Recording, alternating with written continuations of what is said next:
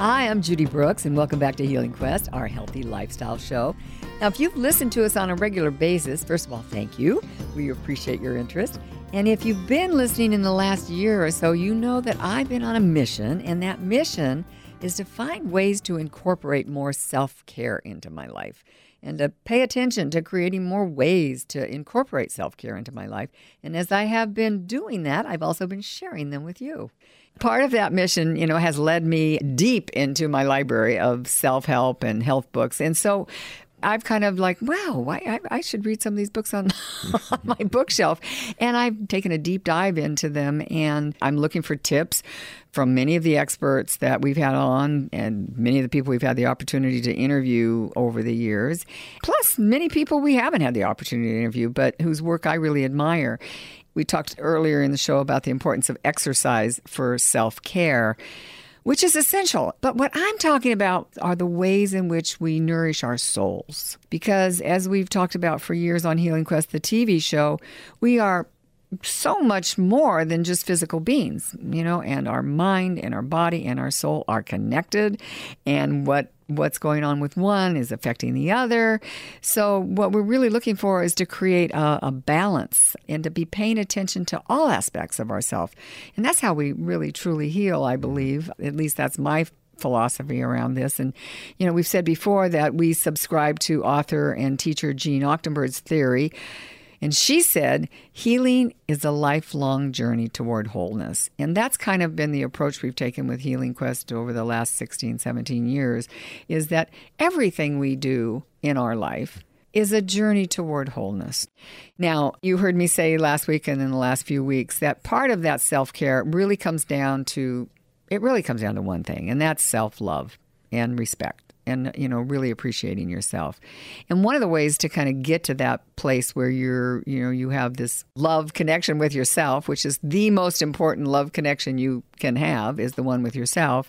One of the ways to get to that is through meditation, because love and meditation are kind of intertwined. That path of love leads to meditation, and the path of meditation leads to love. So since February is Heart Health Month, I thought I would focus on a technique today that helps you open your heart. And meditation is a great way to do that. And we'll be talking over the next few weeks about all the different ways you can actually benefit from meditation and all the different types of meditation. And there are a lot of different types of meditation you may not be aware of. But the technique that I'm going to talk to you about today is a technique that helps you open to your own unique beauty and to focus on your true value, to really get back in touch with your true value, along with deeper insight and understanding and self-healing. It can also help open the way to deeper, more positive relationships with others, because when you have a good relationship with yourself, you're really enhancing all your relationships. If you're just joining us, I'm Judy Brooks, and you're listening to Healing Quest, and we're talking about meditation as a way to improve your self-care practice. The question is, if you totally accepted yourself just as you are, would you have any problems at all? Would you really have any problems at all if you just totally accepted yourself just as you are? And that means all the things that you judge and all the things about yourself that you reject and all the things you wish you did different. Would you be okay? This is a really simple meditation. It's only 4 minutes, and I can't imagine any of you out there can't find 4 minutes in your day to do something that would help you love yourself a little bit more and to really take care of yourself. So it's simple. The first thing I always do when I start to meditate is I take 5 deep breaths. I breathe in to the count of 5.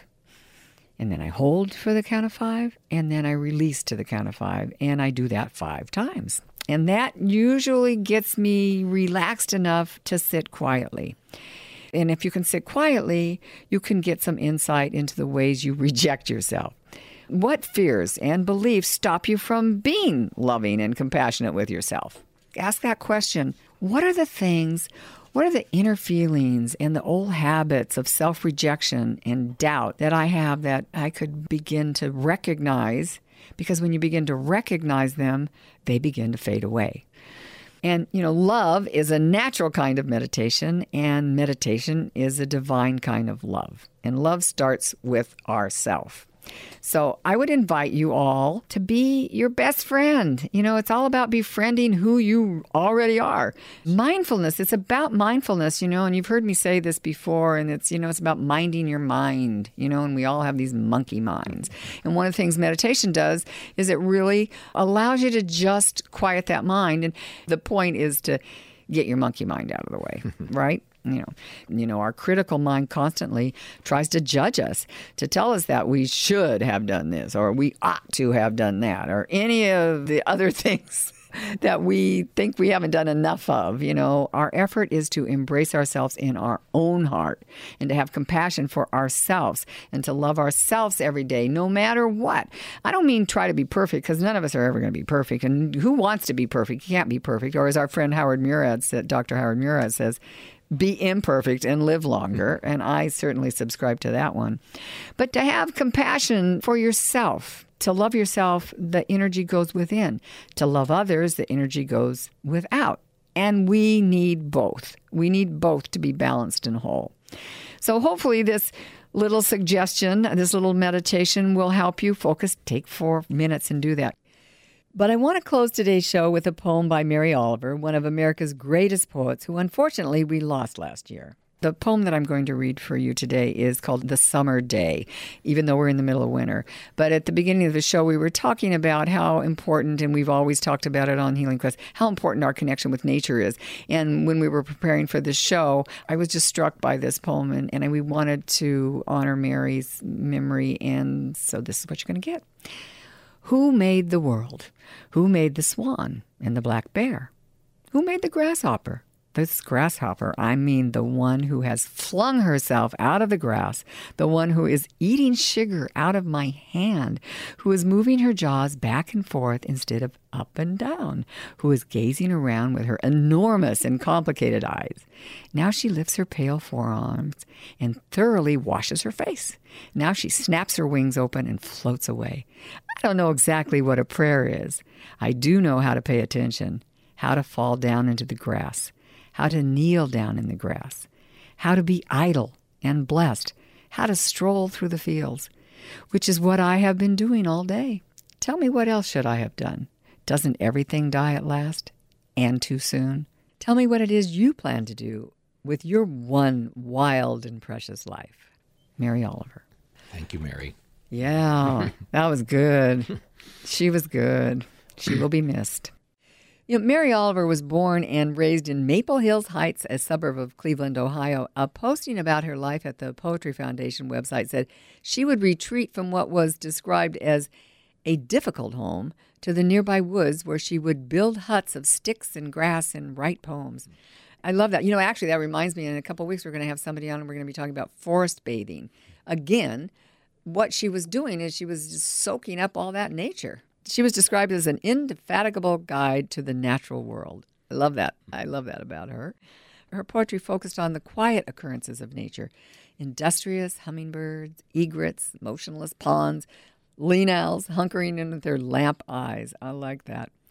Her best-known poem, The Summer Day, certainly reflects her soulful connection with the natural world, especially the last lines. Tell me, what is it you plan to do with your one wild and precious life?